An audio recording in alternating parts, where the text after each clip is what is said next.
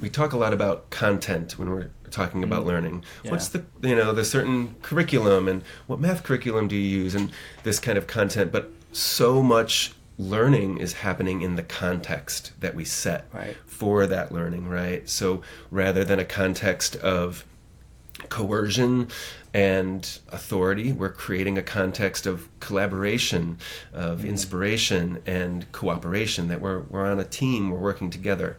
So we, as far as the structures that we create, we call ourselves mentors, as you heard me referring, and learners.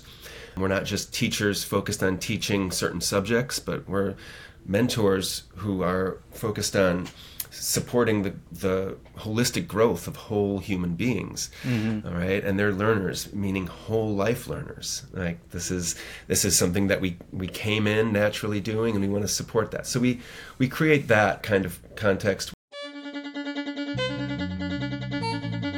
This is the Agentic Schools podcast, where you will learn about schools from around the world where children's agency to make decisions about their learning and living is more important than their academic skills.